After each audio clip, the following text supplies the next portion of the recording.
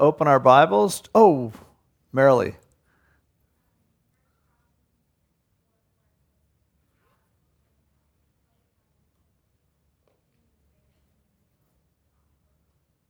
Good. That's nice. Okay, Luke chapter 9.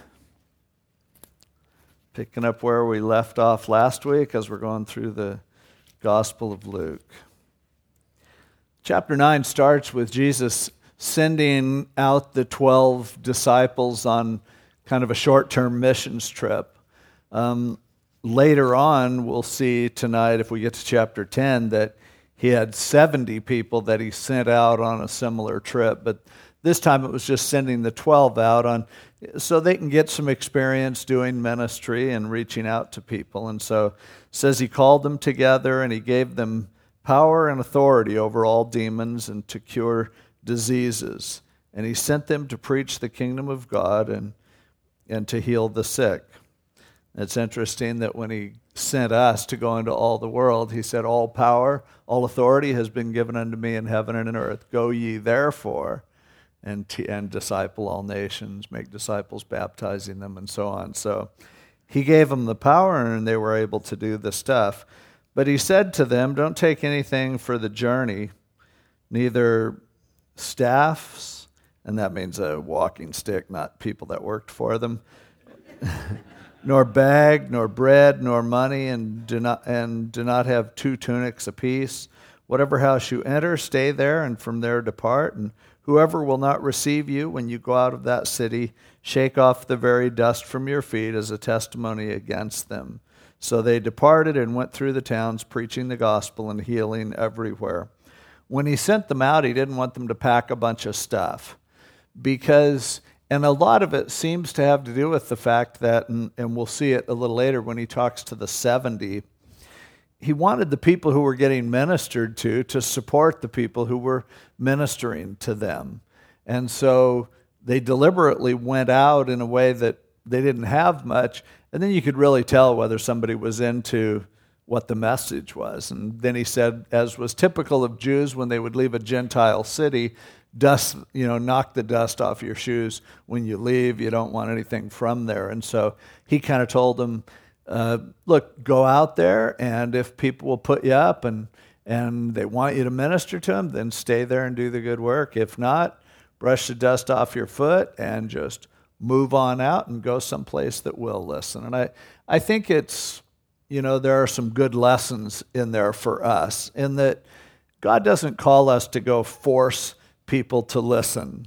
He doesn't do that. Jesus didn't do that and didn't call his disciples to do it. It's not like you go tell them no matter what.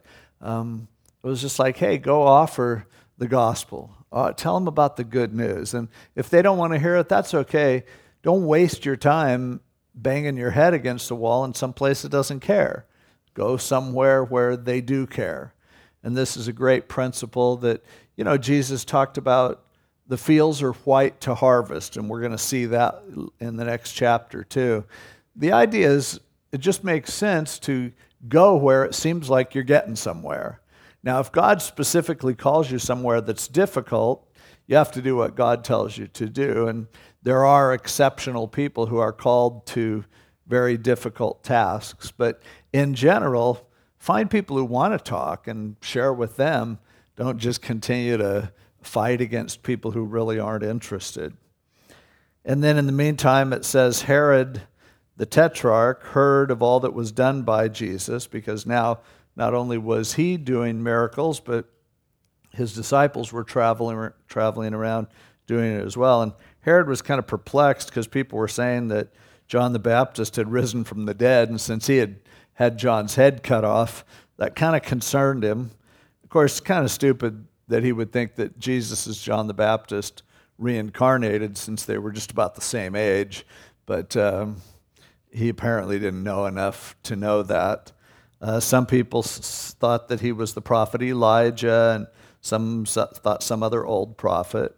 And Herod said, verse 9, John I have beheaded, but who is this of whom I hear such things? So he sought to see him. Herod wanted an audience with Jesus, but we never see that he actually got it, because apparently Jesus wasn't that interested in drumming up publicity. More times than not, you see Jesus telling people, look, just keep this on the down low. I'm not looking to publicize what I'm doing. And he, Jesus would have told Larry King, no, I'm too busy to come on your show. And that's kind of the way he did things. And here, even with an opportunity with Herod, he was just like, so he wants to see me, so what? Get in line. I've got work that the Father has called me to do, and I'm just going to do that. And that's so typical of Jesus. And next it says the apostles, when they had returned, after they went out and shared with people, they came back and they told him all that they had done. They were excited. They were like, man, it really went well. And just like whenever someone goes out on a missions trip and they come back and tell the stories about how God used them, it excites everyone. It gets everyone pumped up. And it's encouragement to the people who went out and did it to go, yeah, it's exciting. And sometimes you have to get home before you reflect back on it and realize what happened. But it says that Jesus took them and went aside privately into a deserted place belonging to the city called Bethsaida. Now, when you read this account in Mark's Gospel in chapter 6, he makes it clear that he's taking them away to a deserted place so that they can rest a while. He basically had a retreat with them. And it's the verse in Mark is one that's quoted often to talk about how nice it is to just go away and spend time with your loved ones and spend time with the Lord. The problem is in both accounts, as soon as they got there, the people got there, and there was never a break, and that's so often just the way life is. But they went there, and when the multitudes knew it, they followed him. And he received them and spoke to them about the kingdom of God, and he healed those who had need of healing. And when the day began to wear away, the 12 came and said to him, send the multitude away that they may go into the surrounding towns and country and lodge and get provisions, for we are in a deserted place here. He had told them earlier, hey, let's go away to a deserted place. Now they're saying, look, we're on retreat, and there's thousands of people here, and it's time for them to just go get a life. It's time for them to go to town somewhere and find a place to stay and get some food. And Jesus wasn't anxious to get rid of them, and he said to them, give them something to eat. And they said, what do we have? We have 5 loaves, which were just like little biscuits, and 2 small fish. And unless we go and buy food for all these people, we can't even afford that. So Jesus said, have them sit down in groups of 50. And they did so, and he made them all sit down, and he took the 5 loaves and the 2 fish, and looking up to heaven, he blessed and broke them and gave them to the disciples to set before the multitude. And they all ate and were filled, and 12 baskets of the leftover fragments were taken up by them. We're familiar with this story, just another testimony of that Jesus can do anything, and that he can do something with a little bit. We know that that the 5 loaves and 2 fishes actually belonged to a little kid who offered them and said, hey, here, I have these. And that was all he needed, really. And for God to use us, if he can feed, probably upwards of 12,000 people, because the 5,000 were men and there were women and children there also. If he could feed them on 5 loaves and 2 fishes, then he's able to stretch what we have to get us by, and he's able to use us in a way that goes way beyond what our natural capabilities are. And so just another example of that Jesus doesn't need to have a lot to work with. And look in the mirror and you'll realize it's a good thing, because he doesn't have a lot to work with when you look at us. So 12 baskets were left over. Amazing. And then you have, he was alone praying in verse 18. The disciples came and joined him. It doesn't say they were praying, but they were just kind of waiting for him. And he asked them, saying, who do the crowds say that I am? And they answered and said, John the Baptist is probably the leading vote getter right now. Some say Elijah, others say one of the old prophets has risen again. And by the way, this gives us an interesting clue that when Herod had the same kind of theories, where did he get those ideas? Jesus is pointing out there are people in the crowd who are saying this. And so another characteristic of a bad leader is when someone, leads by listening to the polls and doing whatever they think will sell. And that was apparently the kind of leader that Herod was. But he said, "Who do you say that I am?" And Peter answered and said, "The Christ," or the Anointed One, the Messiah of God. Matthew gives us a little longer account of this over in Matthew 16, and he says, "You're the Christ, the Son of the living God." Jesus said to him, "Flesh and blood didn't reveal this to you, but my Father who is in heaven." And then the whole thing of, on this rock, I'm going to build my church. The gates of hell won't prevail against it, and all that happened at this time. But Luke cuts out the details and just gets right down to that statement. And then he says he strictly warned and commanded them to tell this to no one, which is interesting. You always wonder, why did Jesus not want to tell people the truth? Why didn't he fill them in? Why did he leave so much mystery in who he was? And often I think, it would have been nice if Jesus had just put together a really good systematic theology where he outlined specifically the nature of the Trinity, where he talked about substitutionary atonement, where he laid out a prophetic timetable whereby, okay, this is going to happen, and then this, and then this, and there's a rapture, and there's a tribulation, and there's a 1,000-year millennium. Satan will be released for a short time, then I'll wipe them all out. He'll be thrown to the bottomless pit, and then we'll be in heaven forever. And heaven's different than the New Jerusalem, and there's going to be a temple in the millennium. There's not in heaven. And just, he could have untangled all this stuff. I mean, I think all the main questions, and then if he had dealt with a little bit of Calvinism, Arminianism stuff, I think in about 20 minutes, Jesus could have cleared up almost every controversy that's ever existed in the history of the church. Because he didn't, I'm assuming that something good happens when people don't know everything. And even we can learn a lot about ourselves and about each other when we have to deal with people who see things differently than we do, who maybe have a different perspective than we do. And so he seems to allow that to happen on purpose. And then in this case, too, it was going to get complicated. As he goes ahead and explains to them next, he says, look, the Son of Man must suffer many things and be rejected by the elders and chief priests and scribes and be killed and be raised the third day. Now that's a mouthful. It seemed to go right over the disciples' heads. But he was telling them, look, yeah, I am the Messiah, but it's not what you think. It's not what everyone else thinks. And the truth is, Jesus understood at this point that he was going to have to go and suffer and die and be resurrected from the dead. He had a clear understanding of that. And so fitting into that whole scenario is the idea that people would be confused, the religious leaders would turn on him, and so on.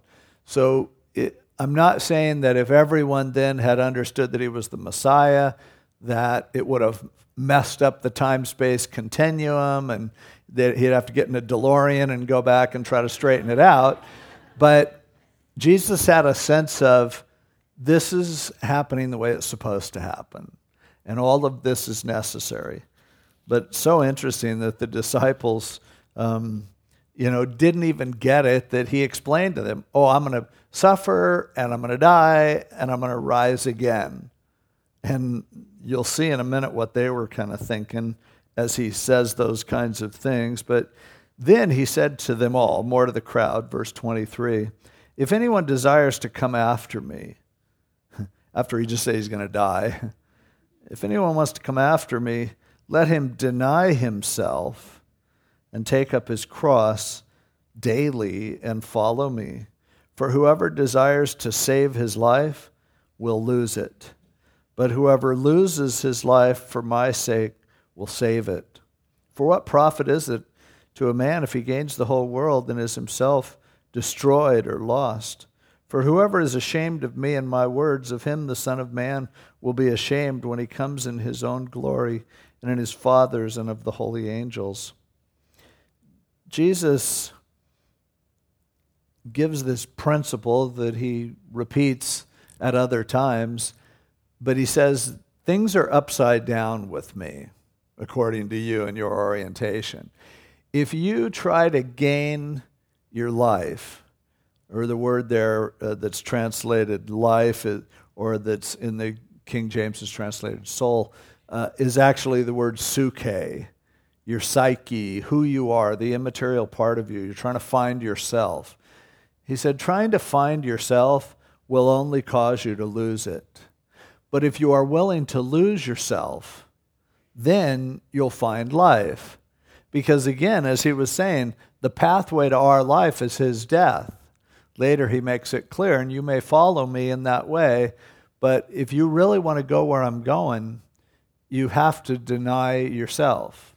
Now, he isn't just saying that you don't matter, or you're just going to waste your life, or who you are doesn't matter. What he's saying is, you don't know how to find yourself.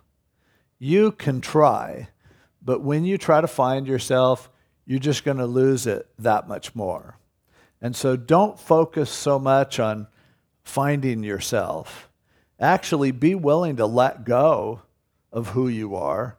Be willing to do anything. Be willing to die if that's what God wants to do in your life. And you're going to find yourself in a way that you never could have imagined otherwise.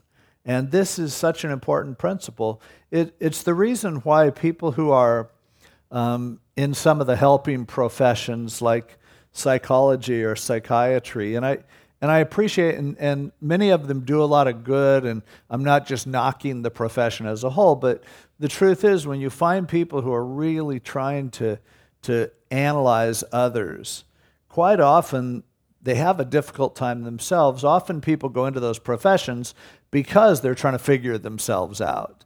And so they categorically often are some of the most unhappy people, often a huge amount of suicides among professional psychiatrists and psychologists.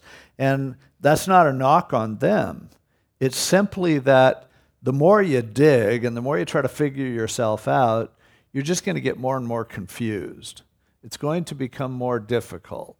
That's not to say that there's no benefit that can come from understanding some things about yourself. I think there's some validity to it.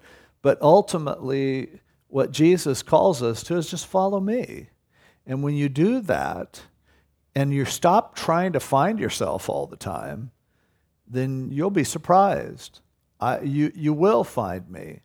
Like people have said, chasing after butterflies, you can chase after them for hours and never catch one, but if you just sit down really quietly, sometimes they'll just come and land on your shoulder.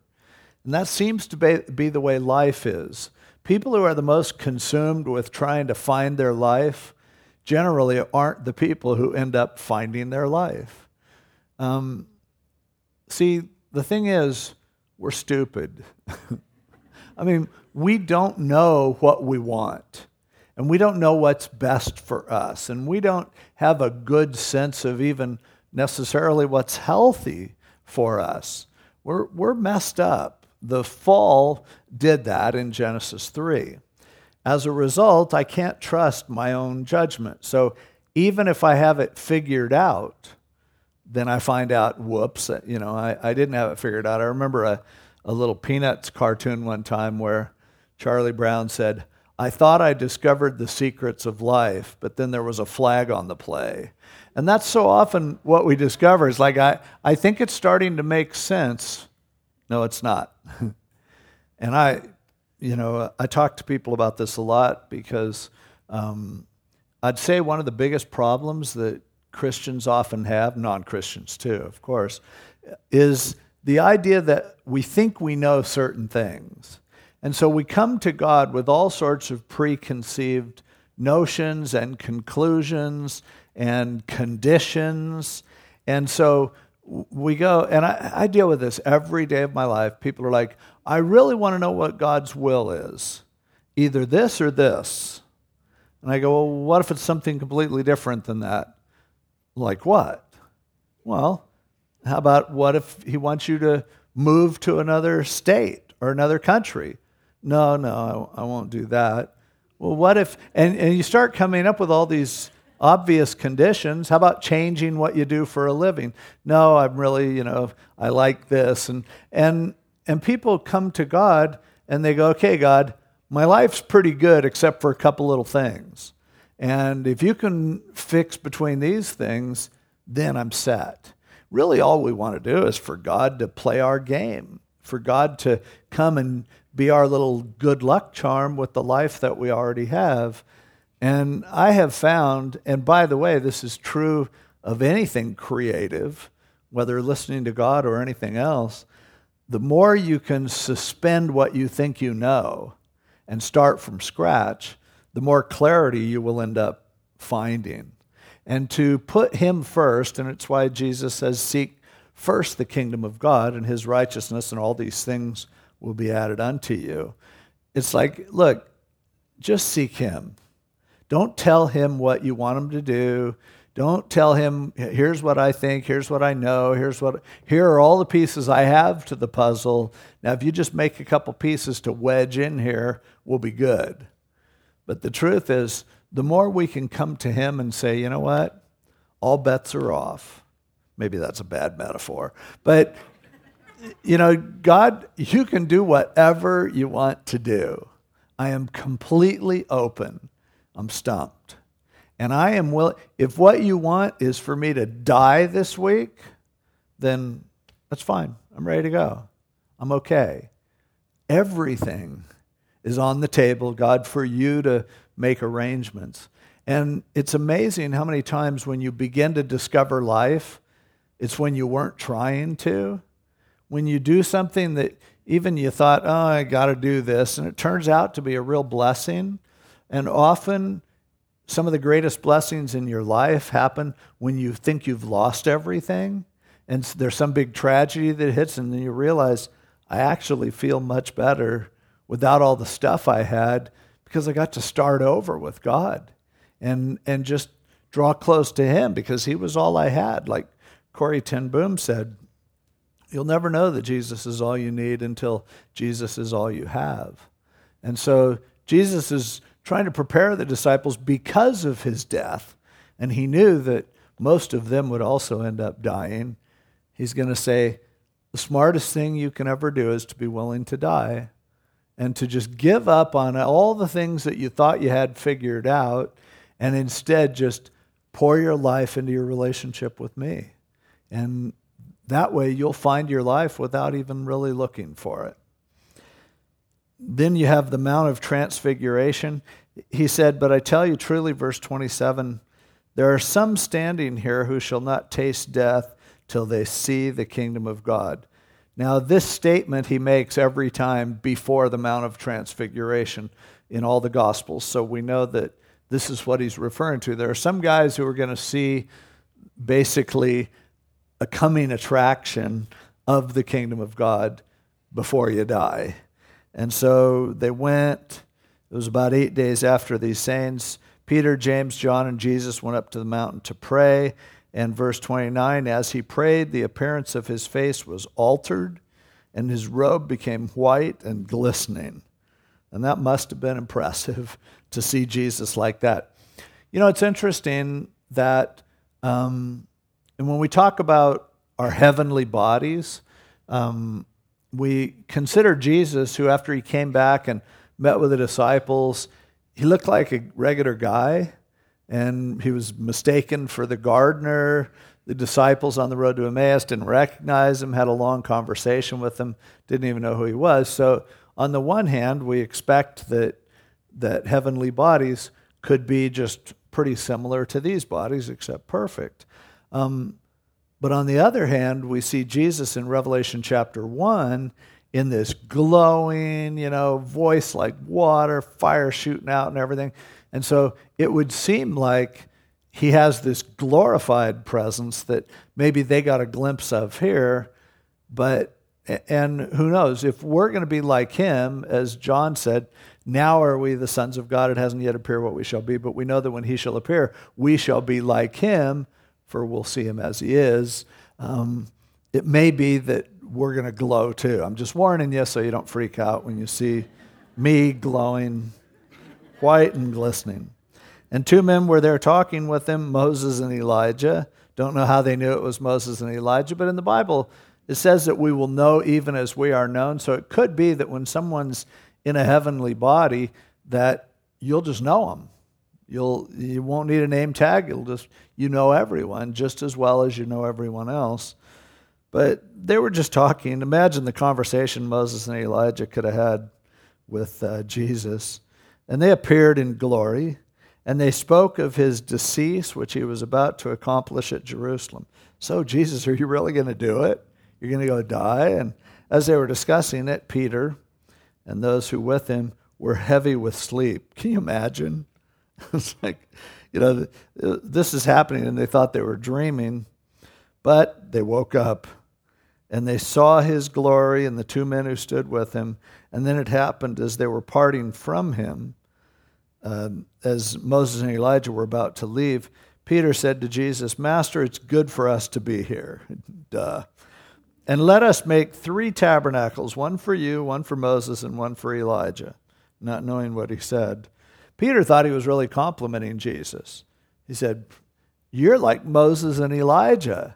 Let's just build 3 little memorials for the 3 of you. We can even put you in the middle if you want. Moses and Elijah are here, your buddies. We want to remember this. I can't wait to tell my friends about it. They didn't get it. Probably what they didn't get was, for one thing, that Jesus was going to go die. That hadn't sunk in. But secondly, they didn't understand that Jesus wasn't just like Moses and Elijah. They all shined in the same way, but they're totally different. And so a cloud came and overshadowed them, and they were afraid as they entered the cloud. And a voice came out of this cloud saying, this is my beloved Son, hear him. He said, forget about Moses and Elijah. This one, the one that you've been living with, the one you've been traveling with, the one who is teaching you, he is my beloved Son. You listen to him. You don't need to hear what anybody else has to say. And frankly, Peter, you're there to listen. Just shut up. You don't need to make any suggestions about how you could make this Mount of Transfiguration a lot more special. And when the voice had ceased, Jesus was found alone. But they kept quiet at that point. They're, okay, never mind. My lips are sealed. And they told no one in those days any of the things they had seen, probably because they figured nobody's going to believe it anyway. And so they just kind of kept it to themselves. Later on, they obviously told people about it, but they still didn't understand it. Next, you have Jesus healing this boy, a multitude's following him, and a man comes out crying, Teacher, I implore you, look on my son, for he's my only child. And a spirit seizes him, and he suddenly cries out. It convulses him. He foams at the mouth, and it departs from him with great difficulty, bruising him. So I implored your disciples to cast it out, but they could not. He thought, yeah, my kid's demon-possessed, and your disciples are no help. I'm sure they loved hearing that. It's like when, I remember when I was on staff at Calvary Costa Mesa, if somebody got mad at you right away, they would go tell Chuck. That's kind of the way this was. It's like, so people would be mad, I would tell them my name was Romaine. And, I figured so many people complained about Romaine, it wouldn't even matter. But so they went and, these people went and ratted out the disciples. And Jesus said, O faithless and perverse generation, how long shall I be with you and bear with you? Bring your son to me. He's like, what's the deal? In the other Gospels, he says, you need some prayer and fasting in order to do this kind. And as he was still coming, the demon threw him down and convulsed him. And Jesus rebuked the unclean spirit, healed the child, and gave him back to his father. Just another one of these events that Luke scatters throughout his gospel of all these people whose lives were touched by Jesus. And now they were all amazed at the majesty of God. How many of us are really amazed at the majesty of God sometimes? I mean, we can talk about it, but it's so easy to just think of God as being, he's always there. You can take him for granted. When they saw what he did, they weren't amazed even at just, wow, that's a great trick. They were glorifying God and going, God's so good. Why? Because he did such a great miracle?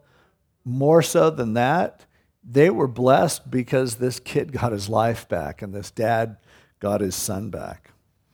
And so while everyone marveled at all the things Jesus did, he said to the disciples, "Let these words sink down into your ears, for the Son of Man is about to be betrayed into the hands of men." He goes, while you guys are enjoying all this, let this sink in. Think about this, okay? This is for real. I am going to be betrayed. I am going to fall into the hands of the enemies. Let this sink in. But they didn't understand this saying, and it was hidden from them so that they did not perceive it, and they were afraid to ask him about this saying. They just figured, nobody wants to ask. That's typical when you have a group of people and everyone has the same questions, but no one wants to be the one to ask the question. And, you don't want to ask a dumb question. The only thing dumber than asking a dumb question is to not ask a question when you don't know what you know. But they didn't ask. It's funny, all the questions they did ask, like, next, then, right after that, a dispute arose among them as to which of them would be greatest. I mean, he's telling them he's going to suffer and die. You need to deny yourself, take up your cross, follow me. You're a faithless generation. I'm going to be betrayed. And then they're like, oh, I know you're talking about the kingdom. Where do I get to sit? Who can I be better than him? Can I, and this was a topic of conversation among them on several occasions. And Jesus perceived the thought of their heart. They were arguing quietly. They weren't going to do it in front of Jesus, of course. They took a little child, Jesus did, and set him by him and said to them, "Whoever receives this little child in my name receives me. And whoever receives me receives him who sent me. For he who is least among you all will be great." That great truth that he does things in an upside-down way, that he doesn't decide the value of people based on how much they can help us. But for him, he says, in order to get somewhere with me, you have to understand that you're not much. You need to, like a little child who will come and just be unashamed of being needy, that's how you come to God. You don't come and offer help. You don't come and think he's lucky to have you. You don't play one person off against another and decide who's valuable and who isn't. He said it's becoming like a child. And it's about receiving a child. When you receive a child, you're receiving me. When you receive me, you're receiving the Father. This is a good truth to remember for those of you who have the incredible privilege of taking care of children, working with them, or raising children. Don't ever take that for granted. That's such a privilege because Jesus says, if you do it to the least of these, you're doing it unto me. You will get closer to understanding the kingdom when you're playing with children than you will when you're with a bunch of adults in some high, holy worship service. Have you ever noticed how people just change when they're with children?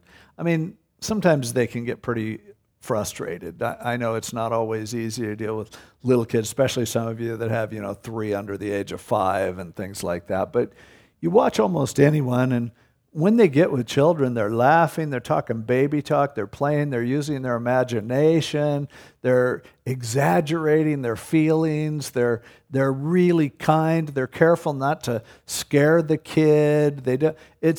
People are on their best behavior when they're playing with kids, and it's way closer to what heaven is going to be like. One time when I was doing Pastor's Perspective, a little kid called up and said, I was wondering, I asked my dad, and he said to call you. He said, are we all going to be adults when we're in heaven? And I said, I hope not. I said, I'm really hoping when we get to heaven, we'll all be kids. And I really believe there's a lot of truth to that. And that's why Jesus locks onto it so much. So many of us ruin our lives by trying to find our life and then losing our soul, losing who we really are. We try so hard, we ruin ourselves, we ruin our lives. And to live life selfishly, I mean, hey, if you don't have kids, that's fine, but there are plenty of other people who would love to have you watch their kids for a couple hours. And I know that, like Ava, definitely, Tiffany, who led worship, her little girl, I'm sure you can borrow her for an hour. She's so full of life. She's incredible. But, to get in touch with what's just more real. I mean, kids have more faith than adults. They believe what they're told.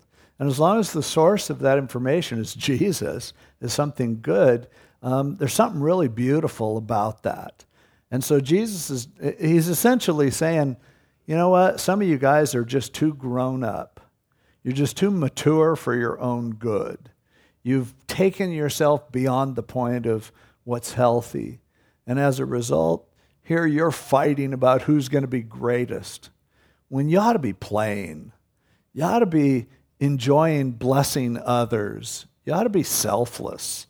And so that's kind of, what he lays out for them.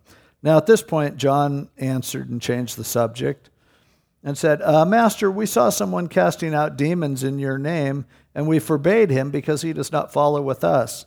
This is kind of a strange thing, because they saw somebody who was going around and delivering people from demons in the name of Jesus, but they didn't actually know who the guy was. And so they said, so we told them, that you can't do that because we have a copyright on the name of Jesus, and, we'll have to send you a cease and desist order because, we've got the corner on this thing. Don't think you can do this. And Jesus said to him, don't forbid him, for he who is not against us is on our side. What a beautiful truth. What an important thing to remember when it comes to different Christian groups even. If somebody is doing something in the name of Jesus, don't tell them not to do it. If they're not asking you, you don't need to tell them every way in which they're wrong. If somebody's not against Jesus, we should be glad that people aren't against him. And God uses some people who are really messed up, and it's a good thing because he uses us. This was an interesting thing. Yesterday, somebody had told me, you should check out Glenn Beck on Fox News. And he did a 1-hour show, and most of it was pretty good. But he was trying to make a point about liberation theology. But in the process, he shared the entire gospel and explained what grace was. Now, Glenn Beck is a Mormon. And he said, I know some of you are going to be saying, he's a Mormon and everything. But I'm like, there are millions of people watching this, and they are hearing Glenn Beck saying, Jesus Christ died for your sins and rose again, and you will be saved only by grace, not by works. And if you put your faith in him, you'll have eternal salvation. And I'm like, I'm not a big Glenn Beck fan, but I'm going, that's good. That's amazing. I mean, more people just heard a Mormon share the gospel than will ever hear the gospel from me in my entire life. And I'm like, that's good. And I'm not going to go pick on the guy. Jesus didn't make sure he's saying everything right. He's like, hey, if they're not against me, they're for me. Don't forbid them. Don't worry about it. And I think we get way too much against others and telling them they can't do this or they can't do that. God will sort those things out. It's not our job. Now, when it came to pass, the time had come for him to be received up, that he steadfastly sent his face to go to Jerusalem. Okay, now it's time. So they're heading from the Galilee. They're going south down toward Jerusalem. They always call Jerusalem up, but we would call it down on the maps the way we read them. But right in the middle of Israel, as you probably know, is the area of Samaria. or what is today called the West Bank of the Jordan River. It's the area, in addition to the Gaza Strip, where the so-called Palestinians have their territory. So they're heading down there, and as they went, they entered a village of the Samaritans, and they didn't receive him. The Samaritans didn't want him there because he was heading to Jerusalem. And verse 54, when his disciples, James and John, saw this, they said, Lord, do you want us to command fire to come down from heaven and consume them, just as Elijah did? These guys were pumped. And I don't think they quite got the whole sectarianism lesson previously, but he turned and he rebuked them. And he said, you don't know what manner of spirit you are of.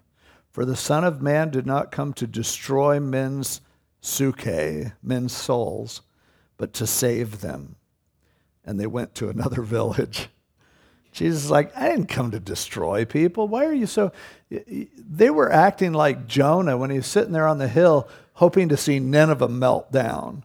It's like, come on. And then when God didn't destroy Nineveh, he was all mad. A lot of us almost feel that way. We just want God's judgment to be handed down. Be careful. If he starts handing down his judgment, you might be in the way. But that's not what he wants. Jesus told Nicodemus, the Son of Man didn't come into the world to condemn the world, but to save the world. So no, you don't need to call down fire from heaven. You don't need to get up there and preach fire and brimstone and scare people and threaten them and coerce them. Not necessary. As always, Jesus just goes, we'll just move on. We'll go someplace else. We'll talk to some people who will listen. It's okay. We don't need to call fire down on anybody. That's silly. Disciples had a hard time learning that. And then as they journeyed along, somebody said to him, Lord, I'll follow you wherever you go. Trying to sign up. And Jesus said to him, foxes have holes and birds of the air have nests, but the Son of Man has nowhere to lay his head. You sure you want to follow me? I don't even have a place to live. And then apparently that guy, oh, never mind. I didn't know you were homeless. Then he said to another, follow me. But he said, Lord, let me first go and bury my father. Now that was an expression that they would use. Let me go first bury my father. Father was probably perfectly healthy. It was like saying, I'll follow you, but let me wait till my dad gets old and dies, and then I'll come. Kind of like what Abraham did with his father. He went the opposite direction from what God told him to do, and as he was there headed north instead of west, he waited until his father died, and then he ended up going to the promised land. Jesus said, let the dead bury their own dead, but you go and preach the gospel, the kingdom of God. Another also said, Lord, I will follow you, but let me first go and bid them farewell who are at my house. And Jesus said to him, no one, having put his hand to the plow and looking back, is fit or well placed for the kingdom of God. Some interesting and important principles here. Basically, following Jesus isn't for quitters. It's not an option. It's not, I'll follow you when I get a chance, and if I get mad, I won't, and if situation changes, maybe I'll have to take some time off, and then if things are looking good, and once I get all my bills paid and work off my student loans, then I'll, I'm right there with you. Jesus says, you know what, either do it now or don't even pretend to do it, because if you won't follow me now, you're always going to have an excuse. You're not going to do it. And in fact, you aren't even appropriate to go with me if you're a quitter. And so I'm sure that caused the disciples to go, so I guess can't get out of this gig. Interesting, in the end, after he died, they all went back to their old jobs until he came back and called them. Now in chapter 10, he called out 70 also, sent them out 2 by 2, before his face into every city and place where he himself was about to go. And he said to them, the harvest truly is great, but the laborers are few. Therefore, pray the Lord of the harvest to send out laborers into his harvest. So they were going, but he said, you need to pray that the Lord of the harvest will send forth more laborers. It's still true today that the harvest is plentiful. There's plenty to do for the Lord. The laborers are what's few. And so we should pray that God will bring up more laborers and send them into the harvest. There's never a place for just saying, no, there's enough. There's never enough. There are always, it's funny when churches like compete against each other. I mean, are there not enough lost people in our community that everyone could find a few to minister to? It's really silly the way people sometimes act like it's a zero-sum game and only certain people get a chance to do it. But so he just told them, pray that God will raise up people. Go your way, behold, I send you out as lambs among wolves. There's a lot of wolves out there. Carry neither money bag, knapsack, sandals, greet no one along the road. But whatever house you enter, first say, peace to this house. And if a son of peace is there, your peace will rest on it. If not, it will return to you. Remain in the same house, eating, drinking such things as they give, for the laborer is worthy of his wages. Do not go from house to house. Paul later quotes this to talk about the fact that pastors should be paid for doing the ministry that they do. He was quoting Jesus here. Whatever city you enter and they receive you, eat such things as they set before you. I hate that when I go to another country and I remember Jesus saying, eat what's set before you. I eat crazy things out on missions trips, but I do always take packets of Del Taco salsa, which makes virtually any weird food taste like a taco. So I'm technically okay. And heal the sick there and say to them, the kingdom of God has come near to you. So he goes, go places and wherever doors open, somebody let you in, stay there and minister to them. Whatever city you enter and they don't receive you, go out into the streets and say the very dust of your city which clings to us, we wipe off against you. Nevertheless, know this, that the kingdom of God has come near you. You had your chance. But I say to you that it'll be more tolerable in that day, the day of judgment, for Sodom than for that city. And then Jesus goes on and curses 3 of the cities in that area where he had been ministering and doing miracles. Woe to you, Chorazin. Woe to you, Bethsaida, down in verse 15, and you, Capernaum. Because he says, man, if the kind of miracles that you guys have seen had happened in Tyre and Sidon, they would have repented a long time ago. There were 2 Las Vegas-y kind of cities over on the Mediterranean coast. For it'll be more tolerable for Tyre and Sidon at the judgment than for you. And you, Capernaum, who are exalted to heaven, will be brought down to Hades. He who hears you hears me. He who rejects you rejects me. And he who rejects me rejects him who sent me. So if people reject you as you're telling them about the Lord, they're not rejecting you. Don't take it personal. They're just rejecting him. And they're rejecting God. And if they make that choice, it's okay. They got to hear. They had a chance to get the message. And so now the 70 come back and they're all excited. And they said, Lord, even the demons are subject to us in your name. Now when he sent the 12 out, he gave them power to cast out demons. With these guys, he didn't specifically say that, but they found out that they were able to cast out demons as well as preaching the gospel and no doubt seeing people healed of other things. And he said to them, I saw Satan fall like lightning from heaven, referring to the time when Satan rebelled against God and was cast down from heaven to earth. You can read about that in Ezekiel 28. And he said, I saw that happen, so I'm not that impressed that demons are cast out. I saw their boss get trashed.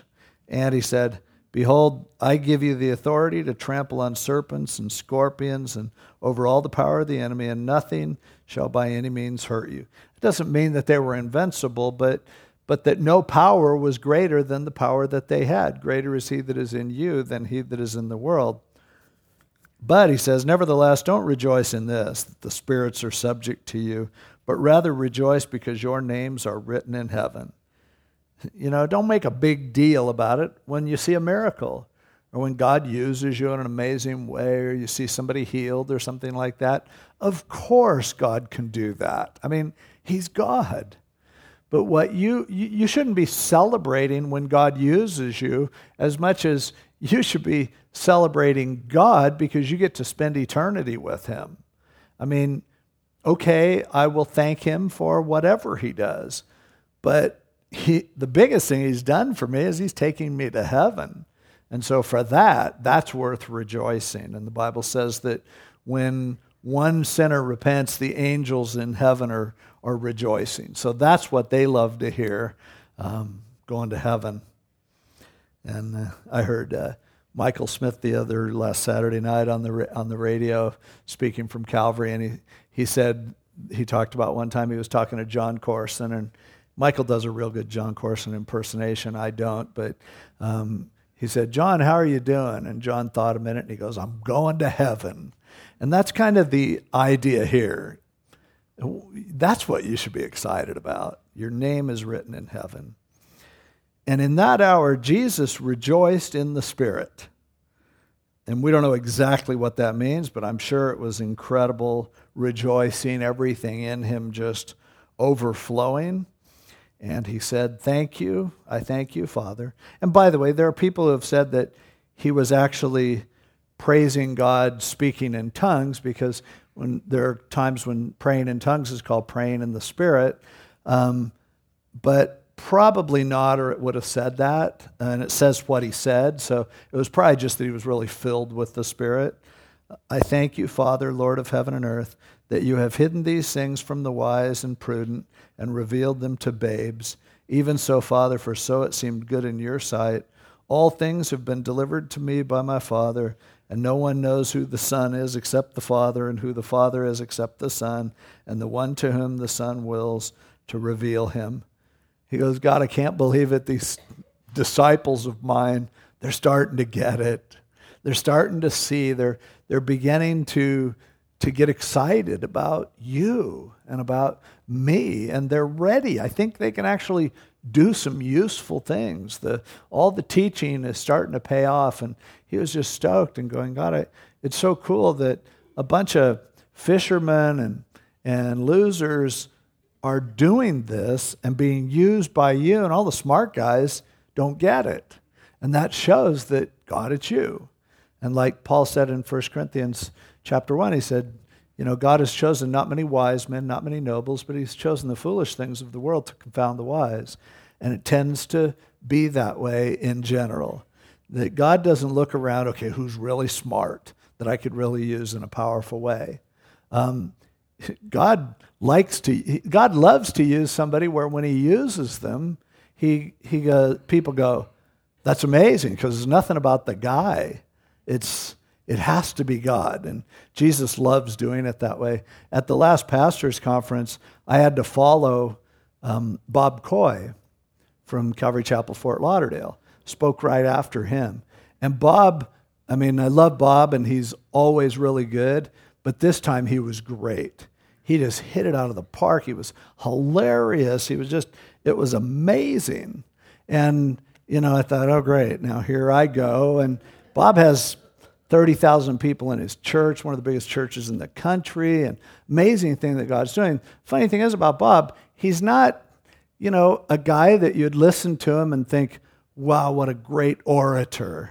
He sounds like Billy Graham, or he's, what a wonderful education he has. And so when I got up there, I just said, I feel kind of intimidated by Bob because of how God uses him, and it's a testimony of how God uses certain people. And I said, I'd love to compare SAT scores with them, but, when it comes to God using us, I feel like, man, I'm following Bob Coy, and God just does it that way. And Bob would be the first one to admit it. And you look at some of the guys that God has used amazingly just in the Calvary Chapel movement, people like Raul Reese and others who you just go, God's doing an amazing thing on those guys, or Mike McIntosh and some of these guys.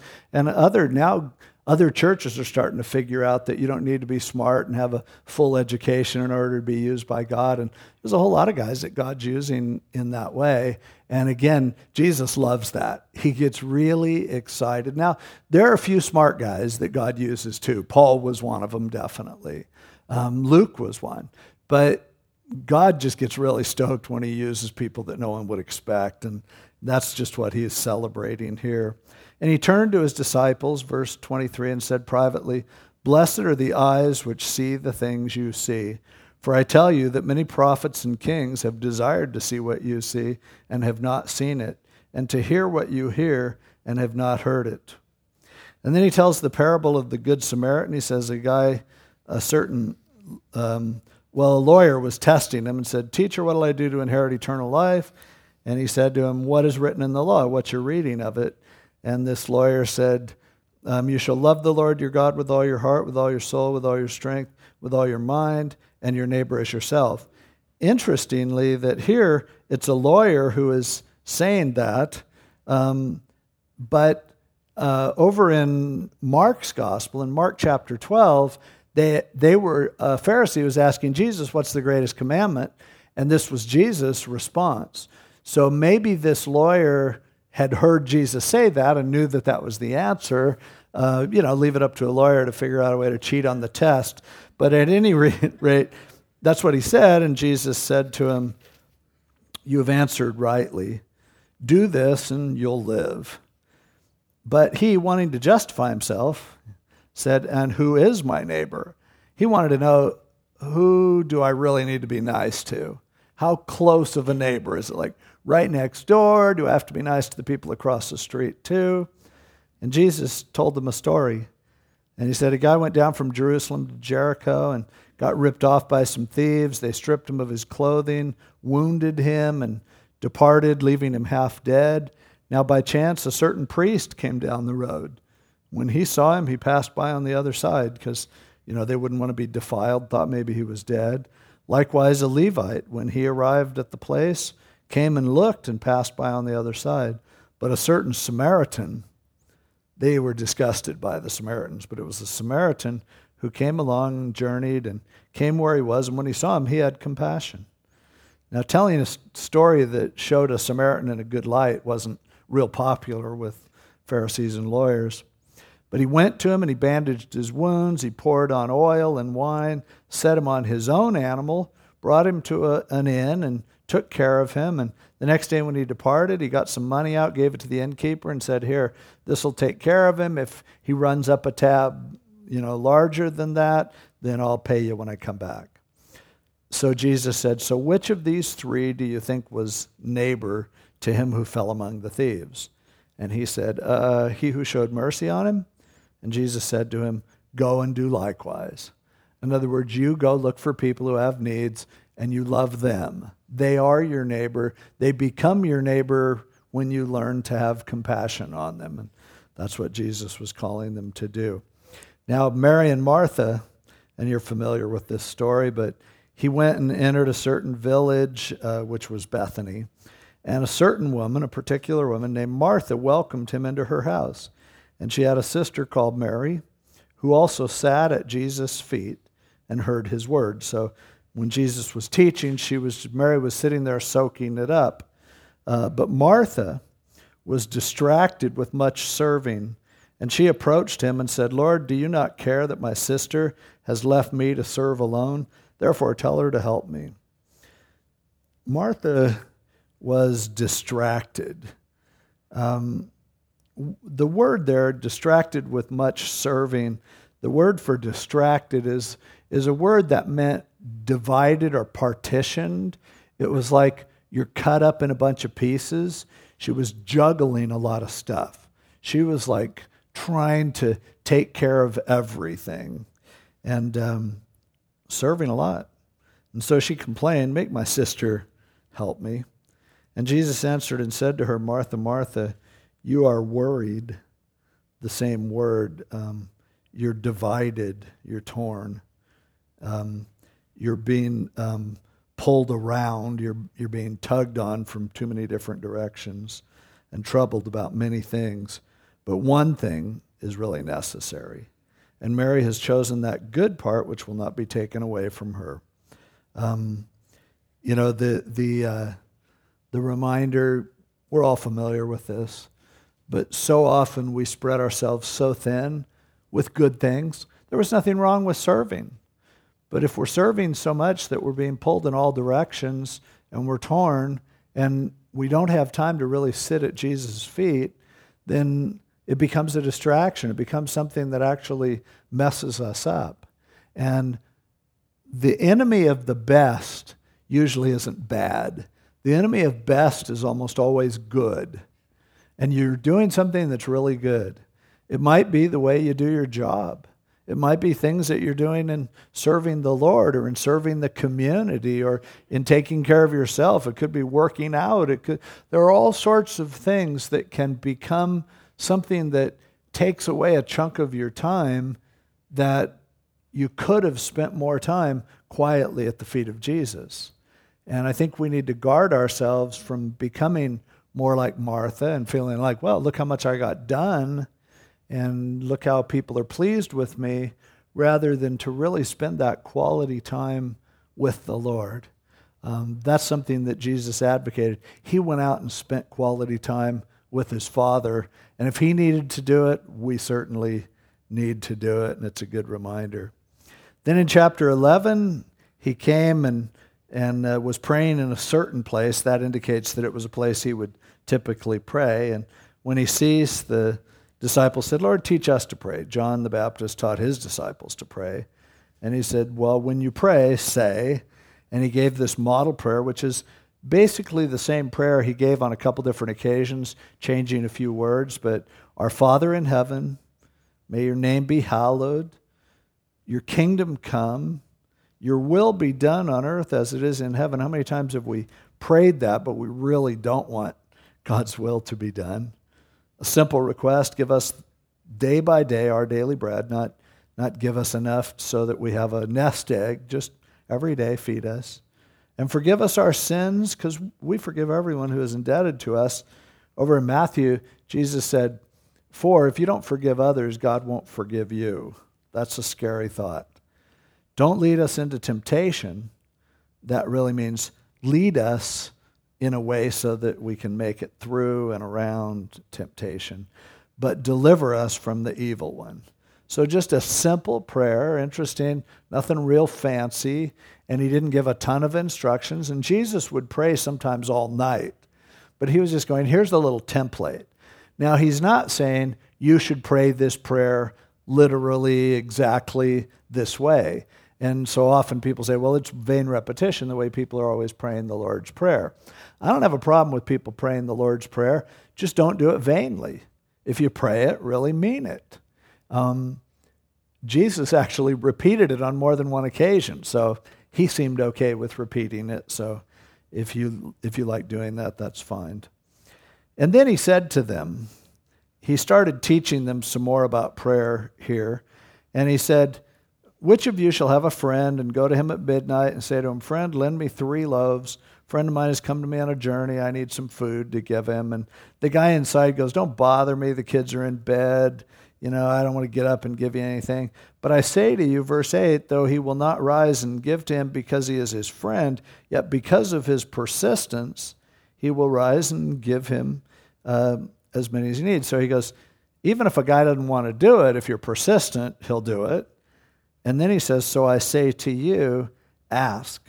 And the word there means keep on asking, and it will be given to you. Keep on seeking, and you will find. Keep on knocking, and it will be open to you. For everyone who asks receives, and he who seeks finds, and to him who knocks it will be open. If a son asks for bread from any father among you, will he give him a stone? Or if he asks for a fish, will he give him a serpent instead of a fish? Or if he asks for an egg, will he offer him a scorpion? If you then, being evil, know how to give good gifts to your children, how much more will your heavenly Father give the Holy Spirit to those who ask him? So in teaching about prayer, he uses the example of a friend, and he goes, if they keep banging on your door, you're going to give it to them.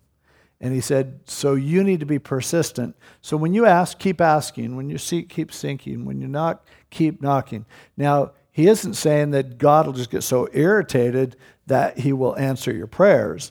But the point here seems to be, do you really want it? Are you asking as if you don't really care whether he does it or not? Because even if you want bread when you're hungry, you're going to be going, oh, come on, I want some bread. And it seems like God wants us to think about what we're praying, maybe modify our prayer requests at times, but he is blessed when we really pray fervently and persistently. And part of it is that changes us. when we do that. But part of it is that God sees our hearts, and he's blessed when we treat him like he's God and we're not. So he says, just keep doing that. And notice how much more will your heavenly Father give the Holy Spirit to those who ask him.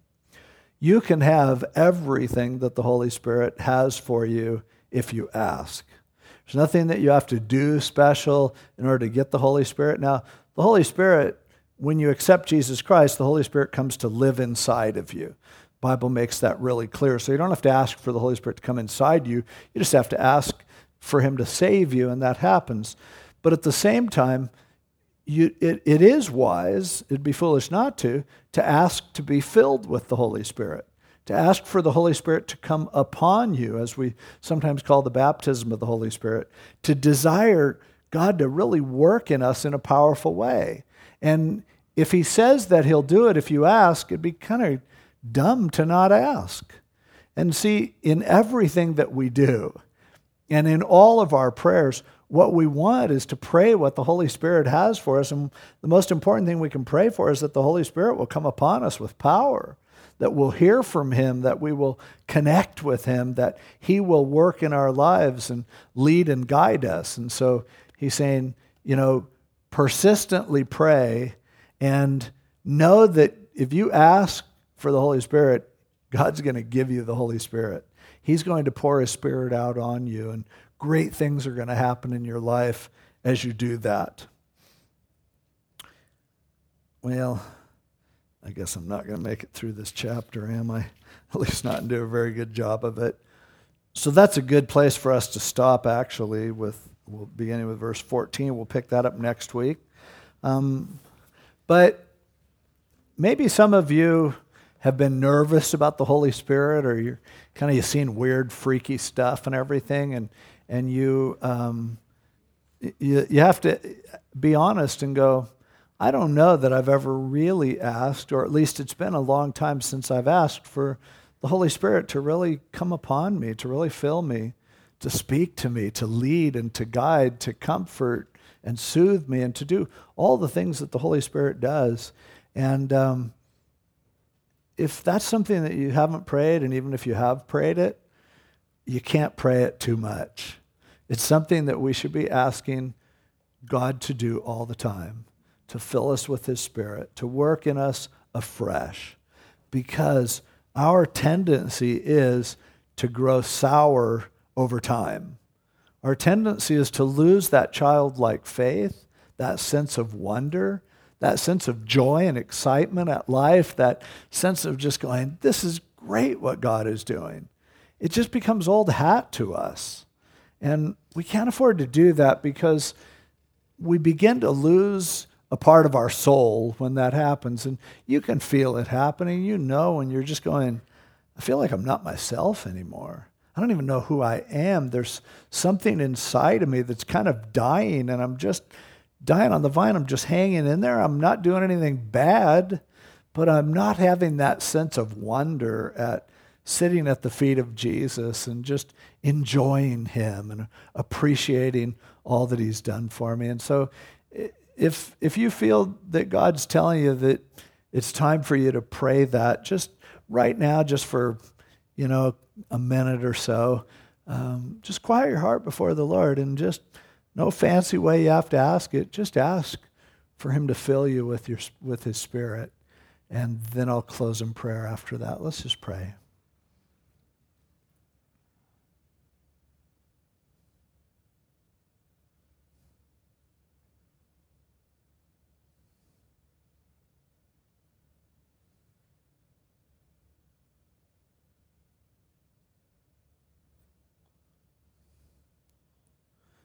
Lord, when we see the power of your Holy Spirit, we see what you are able to do through people like us.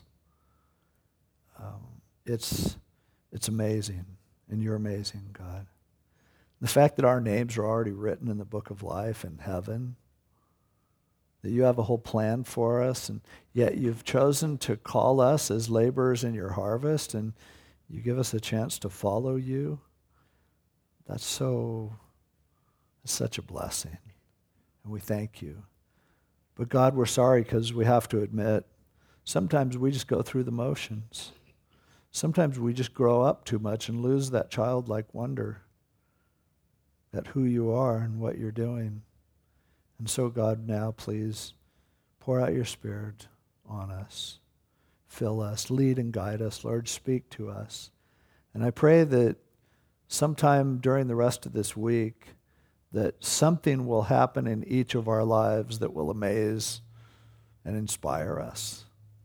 That we would be able to share with somebody else and say, you know what God did? Because I know, Lord, that's what will happen when you give us that power of the Spirit, that communion with you, that communication that comes personally from you. So, Lord, we make ourselves available to you, and we thank you for what you've done and for what you're going to do, because you always answer that prayer you said you do. And we believe that we have received that which you're going to do in our lives. In Jesus' name, amen.